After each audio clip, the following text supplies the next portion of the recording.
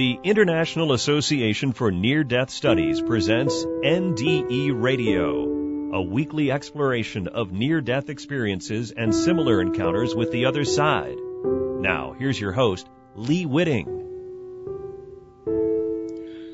Well, Happy New Year, and welcome to this first show of 2016 on NDE Radio, brought to you by IANS, the International Association for Near-Death Studies. I'm your host, Lee Whitting. Our guest today is Eugene Braxton, who has been researching the meaning of his many out-of-body episodes and a near-death experience from drowning. Eugene Braxton, who describes himself as an American mystic and near-death alien abduction researcher, is also a writer and filmmaker who lives in Philadelphia. He's the author of America's Mystic Solves Near-Death Riddle. Eugene, welcome to NDE Radio. Thank you, Lee. How are you doing today? I'm doing fine. I hope things are well in Philadelphia, my old stomping ground. It's cold here, but it's dry. Everything's kind of like a normal winter day instead of the hot weather we've been having lately. Oh, well, I guess it's appropriate to the time of year. Eugene, if you could, please begin by describing the details of your near-death experience. Okay, well, the research actually started with Grayson, but the experience happened when I was 15. I was swimming with a church youth group in a lake, and I jumped in feet first instead of head first. I jumped in feet first, and I got stuck in the muck underneath the lake. I got stuck up to the knee, Lee. Oh, my gosh. Could not get out. I struggled and thrashed until finally I sucked in a huge gulp of water, lake water, and filled up, like they show in the movies, I filled up with air. And that's where the paralyzation started in. And I became paralyzed. I fell down on the bottom of the lake and was rigidly paralyzed. I could see, I could think, and I could feel and hear, but I couldn't move. So I stayed like that for a while until, and I was able to watch myself completely die, like second by second. And I was also looking to see if any friends would come down and pull me up out. You know, notice I was missing, pull me up out of the lake, but none ever did. So that was the beginning of what would be like a kind of long and long remembered near death. I was able to remember almost about 98% of mine, and we've seen that there's always some kind of lapses in consciousness in the near death, things that the person doesn't remember, doesn't see. In fact, only 1 in 4 people remember, anything. The majority don't, but a lot do. And how far did you go with it? Did you feel yourself going down a tunnel or into the light? Any of those phenomena? Yeah, I was able to go all the way until I came back to life. I went through every stage of the near death and kind of have them categorized and lined up. But I was able to remember every stage, yes, Lee. I had like thousands of out-of-bodies as a kid. And that's kind of like, the near-death is an out-of-body, too, like a spiritual out-of-body. So it gave me a good head start. I was used to out-of-bodies, and I was also very good at dreaming. So I had a lot of memory retention. And I think memory is the main key to solving the near-death is that people can remember more. And we have 7 memory issues that prevent people from remembering the near-death. Further, I can talk about them later. But were you met on the other side? Did you see any family members or angels? That's the good question. That's exactly what the great Dr. Grayson, PMH, Atwater asked.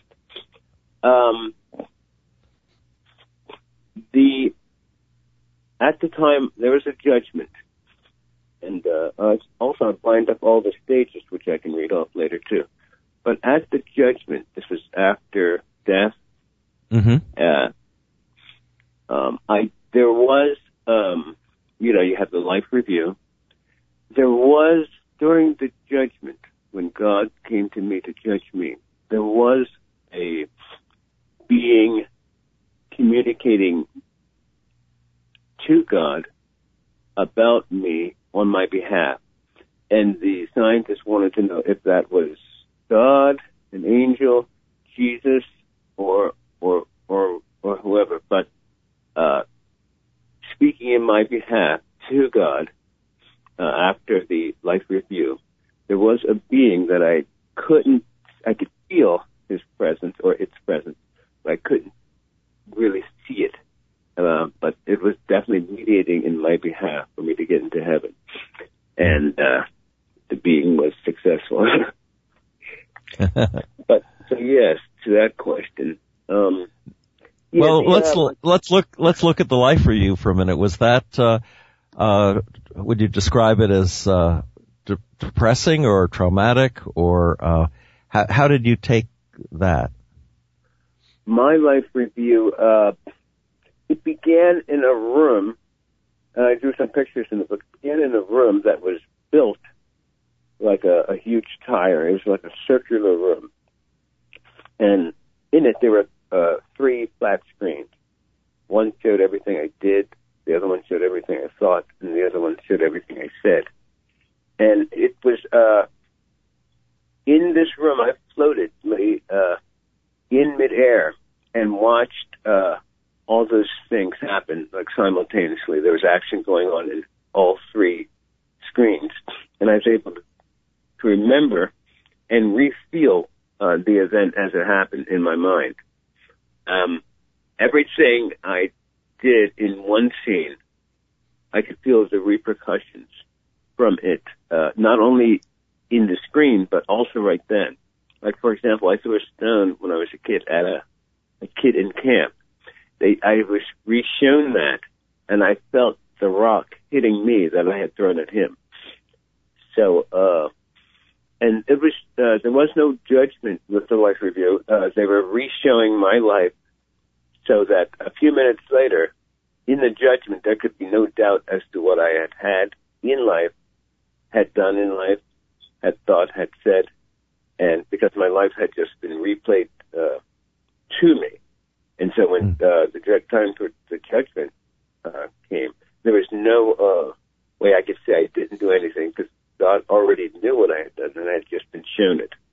But they were also, it was kind of used as a teaching tool to ask me what things I could have done better, what things, they were didn't judge me, they just showed it to me and explained maybe how things could have been better. But that was just like a review, not really. The judgment would come after the review, yeah. And then how did God appear to you? Did he appear as a person or as a light? Initially when I saw God, I was standing on a beach, just like that scene in the movie Contact. And I heard other near-deathers talk about beach-type setting. So once I regained consciousness after death, I found myself, and I was aware that I was awake and alive. I found myself in the life review room. And then after the life review room, the scene just changed. And that shows a potential lapse of consciousness when a scene just changes into something else. Also, when the person has a change in the level of consciousness, or they realize that they wake up to a higher level of reality, their spirit body changes too, and we have those changes in the spirit body. But answering your question about seeing God, I found myself after the life review standing on this beach, and God came to me. It looked like the sun was rising, and I looked into the horizon, saw what looked like the sun coming up, and the sun was rising. So as this sun sphere rose, it began to slowly change color. It went from like an orange, a bright orange, to a darker and darker red. And as the sun sphere that I saw as God moved across the sky to me, I began to rise in the air in unison with it. And that was wild and interesting, but thrilling at the same time. So I saw this thing coming towards me across the horizon. I didn't see it move. I saw it was at once at 12 o'clock, then 2 o'clock, then 4, and it was just suddenly in front of me. So it's not in front of me, but about 50 yards away. So it moved, but I didn't see it move uniformly throughout the sky. It was here, and here, and then here. But I saw it as God, and it came to me, since a person would probably take them many light years to go to God, if they ever could. So God came to me.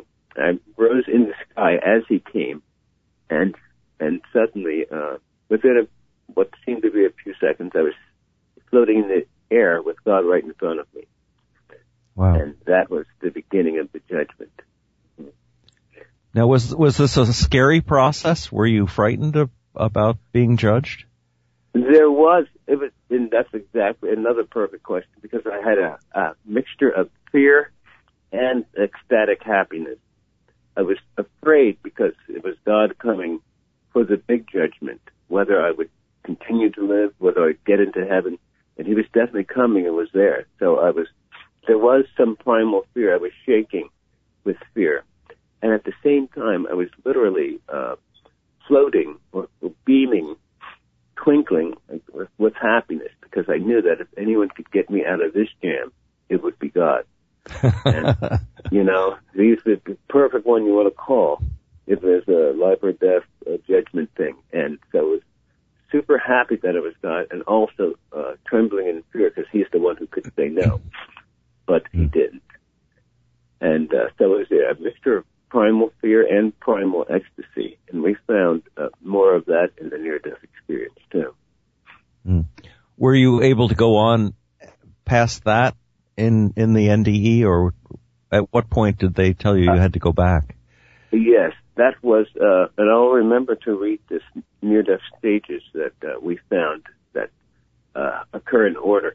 But yes, that was about the midpoint of the near-death, and there was more to come after God's judgment. And he asked me three things: what I had done to help myself, to improve myself, what I had done for others was number 2, and if I had always believed that he was God, or if I had always believed in him.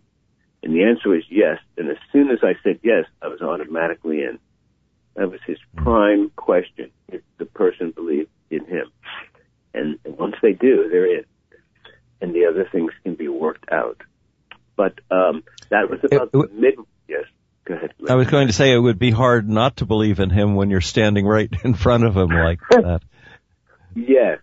But you know what? I think that if once the person dies and crosses over, I don't think there's time for like a deathbed, switch over. I think you have to believe in him before you expire for him. I think he would forgive anyone, but I think you have to believe in him before that judgment, So if we believe in him on earth, then I don't know what he would do if the person suddenly believed upon sight. That would seem, to me, it seemed too late. But I think he would be nice enough to still let them in. It's vast, his kind of forgivingness, and just a depth. It's like something you can't see. It's just like vast, like the air. But I think he would definitely forgive a person who sincerely, well, like you said, you have to believe in them then, but I think they should believe first. You'd have to be honest with them, too. Yeah. Now, many Christians believe that you have to believe that Jesus is God or the Son of God in order to get into heaven. But you're talking about God, not just God, aren't you? In other words, is this is a passage that's available to somebody who's not a Christian?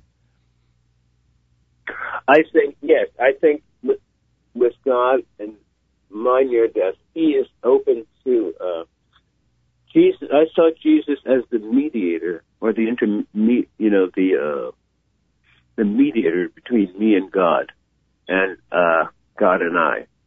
And I think that God is God and Jesus is Jesus.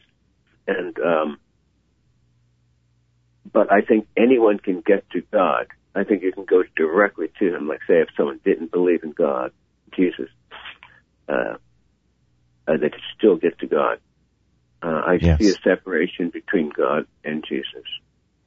I know Jesus is Jesus, but God is God. And I think he wants that. I think he wants that single attention.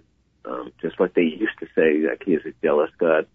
And it's not that he's a jealous God, but I think he wants to be known that he is he, you know.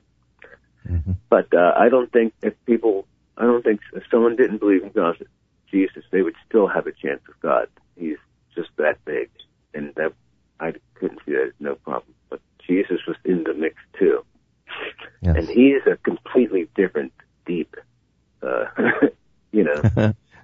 Did you get any indication of what heaven might be like? I did.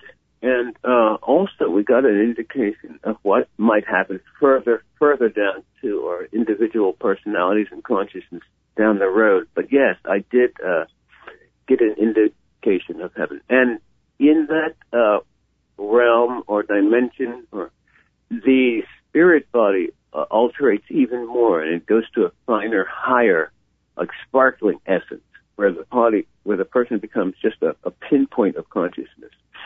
In the lower secondary part of before the like they call heaven, the third heaven, but before that highest realm, the person is in an invisibly solid, invisible body. It's the exact duplicate of our body here on Earth, and the person is in prime health too. Like someone died at 76, they would be slightly younger. They would be at the peak of their health in spirit body form. No pain, no neck aches, no headaches, no toothaches, none of that is gone. Everything's gone.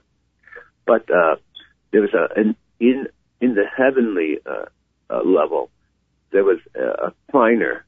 You were just like consciousness itself, and the spirit body had dissipated. It had vibrated so fast that it was not visible, but you could still know that you were there, if you know what I mean. And you were there with other people that you knew? I heard during the 80s, before I got involved, and I had heard other people talking about they met their grandparents and stuff like that. I didn't see it, and I was only 15 when it happened, so I didn't know a lot of people had died, if anyone. But I didn't see any kind of relatives, pets, cousins, or now I had, I didn't know, I was only a teenager, but I didn't see any people. I saw with other beings. There's a part at the end of the near death where the person, especially in the near death, where the person has to be kind of reanimated back to life and re-resurrected back to life. During that part, I did see other beings. It was also in that reanimation process that the person merges and mixes and melds with God, and they meld physically and they merge mentally, and so it's like that's where the person feels that they see God, they mix in with it, and they mix right in with His essence, because that's where they came from originally. So it'd be possible to mix back into where you came from, but there's a physical and a mental merging with God. A person cannot know the mind of God, but they can merge back into that which they are from, and that's what does happen. A lot of times the person doesn't remember it, but they do merge, because that's part of the reanimation process to bring them back to life. Right. When you merge with God, do you lose your own personality, or do you retain that? No, you don't. You retain your own individual personality and consciousness. You're still you, but you can feel and experience His presence in you at the same time. Wow, what a powerful emotion that must be. That is. You're still, and that's the height of that primal ecstasy I was talking about. And the person is just, you're literally orgasmic. And I think Dr. Atwater said that you're literally, in other experience, you're literally orgasmic with pleasure. To the point where we actually became concerned about that amount of pleasure. I did, and so did Dr. Grayson. But there was, that's the primal ecstasy that people feel, that happiness that comes. But in those things, if there's too much emotion or too much fear or too much ecstasy, that's something to notice but not to react to. And I watched everything stoically, without emotion. And that was an interesting facet that we checked into more, because there's more that goes into the near death than what's currently known. There's a sub-reality underneath the near death. But it's first necessary to remember and understand the exact near death, what happens or what seems to happen. Because a lot of the near-death experience is interwoven with reality and illusion, spiritual illusions. But that's why the calmness. Yes.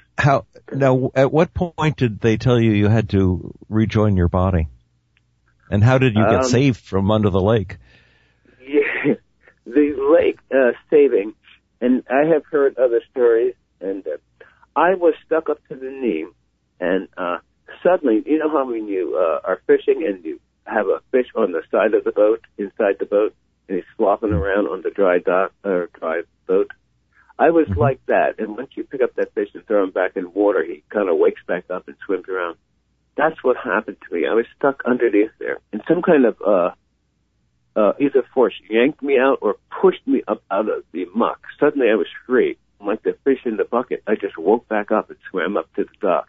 I threw up. Oh, it sounds almost like you had supernatural help to get out of there. Definitely. It was either something pulling me up out of there or pushing me out, but it came from a power outside my own. Wow. Now you have had mystical experiences. Did they come as a result of this near-death experience, or had you had them before? I had them before, Lee, since about age 6, and the near-death was like a graduation of all those experiences. And what sort of mystical experiences? Were they like prophecy, or could you see a remote viewing? What was it like? I've done remote viewing a few times. In fact, the 76ers player had lost a son, and I remote viewed him accurately. But prophecy, future dreams that came to pass, a clear audience where you can hear things spiritually, dreams, dream control, out-of-body control, remote viewing, haunted houses. It's once you have one psychic or esoteric experiences, it brings more on, and then more, and to the point where the person becomes occurrence prone, and they literally can't stop the experiences. But a lot of times by that time they're used to them. So one begets another, and then another, and started with dreams. Has it been a problem for you living like that? When I was a teenager, yes, because even though I had asked for them at age 9, throughout high school, the last thing I wanted was to be rising out of the bed or falling through the sky during a dream or drowning in the lake. And I had future dreams, repeating dreams of drowning in the lake that I ignored because I was a swimmer. So I thought, how can I drown? I'm a swimmer. But I did, and those dreams came to pass. So, yeah, all the deja vu, all of that stuff I had before 15. And then at 15, I had the near death, and then UFO experiences after the near death. So they all seem to be connected, Lee. All these experiences, like a family, like the rooms of a mansion that they talk about in the Bible, they all seem to definitely be connected with one another. Do you have any idea why you were chosen to have these gifts? and what you're supposed to do with them? Well, when I was 9, I asked God to show me all these things in that invisible realm. And I told him if he did, I would always tell people about it. And then 2 years later, around 11, I started in earnest. I really started having them. And they would last hard until from age 6 to 16. Then I would have them throughout the 20s and 30s, too. But I asked for them. I wanted them. I knew that there was another reality behind ours. I wanted to see it. And I asked, he let me see. That's how I see it. I think, I think that goes beyond genetics. I think it was me asking him. Because the belief helps. That helps so much, especially in that other world. Now you've called the book's title is refers to a near-death riddle, and that you've solved it. What do you mean by a near-death riddle, and what's the solution? The riddle of the near-death is that there's a few, like what exactly happened, because people remember, but what is it that they remember? A blur of a fragment of a memory, or a spiritual illusion that they thought they saw but really didn't. So the memory was the first thing to understanding exactly what happened. It was like a riddle. No one knew what order, what stages, what happened. You had a life review, and then the near-death is an experience that has a certain order, a certain structure, and a certain pattern, and it has repeating patterns that can be observed if the person remembers this. And there's a continuity of consciousness where the person can have a single, uninterrupted stream of memory. That's what's needed to, because solving what happened in the near-death was basically a memory problem. And there's several memory issues that I'll read off too, but like the lapses of consciousness, where a person just goes from one scene to another without remembering how they got there. That was concerning. Why? And some people are told that they will not remember certain things, but we find that people remember more from the near-death than from UFOs. But the memory thing, that's the issue with the near-death, why it couldn't be figured out, because most people couldn't remember it. Then you had a secondary question, I think, please. Well, we are getting short on time, and I want you to tell people how they might get in touch with you through a website, or how they can get a copy of your book, for sure. Okay. The best way to get a copy of the book is to order it right on my website, mainly because Amazon takes 90% of the from the author and publisher. That's a lot, 90. It sure is. And so how can they order it directly from you? My website is Braxton Eugene. This is one word, Braxton Eugene at BraxtonEugene.wix .com/America's Mystic. And then very good. Braxton Eugene .wix .wix/America's Mystic. And the website is also online too. Very good. Wow. Well, it's an amazing story, Eugene, and I am so grateful to you for having shared it with us. You're welcome. We're just beginning to get into it. Yeah. I know, and I hope everyone goes out and buys a copy of your book, and perhaps we can talk again. We didn't even touch on UFOs, but we're out of time for today. I want to thank our guest, Eugene Braxton, for giving us a glimpse into his fascinating life. If you'd like to listen again to this or any of our past shows, just go to our website at nderadio.org. And for more information about the work of IANDS, check out their website, iands.org. And tune in next Monday, 11 a.m. Eastern, for more NDE Radio.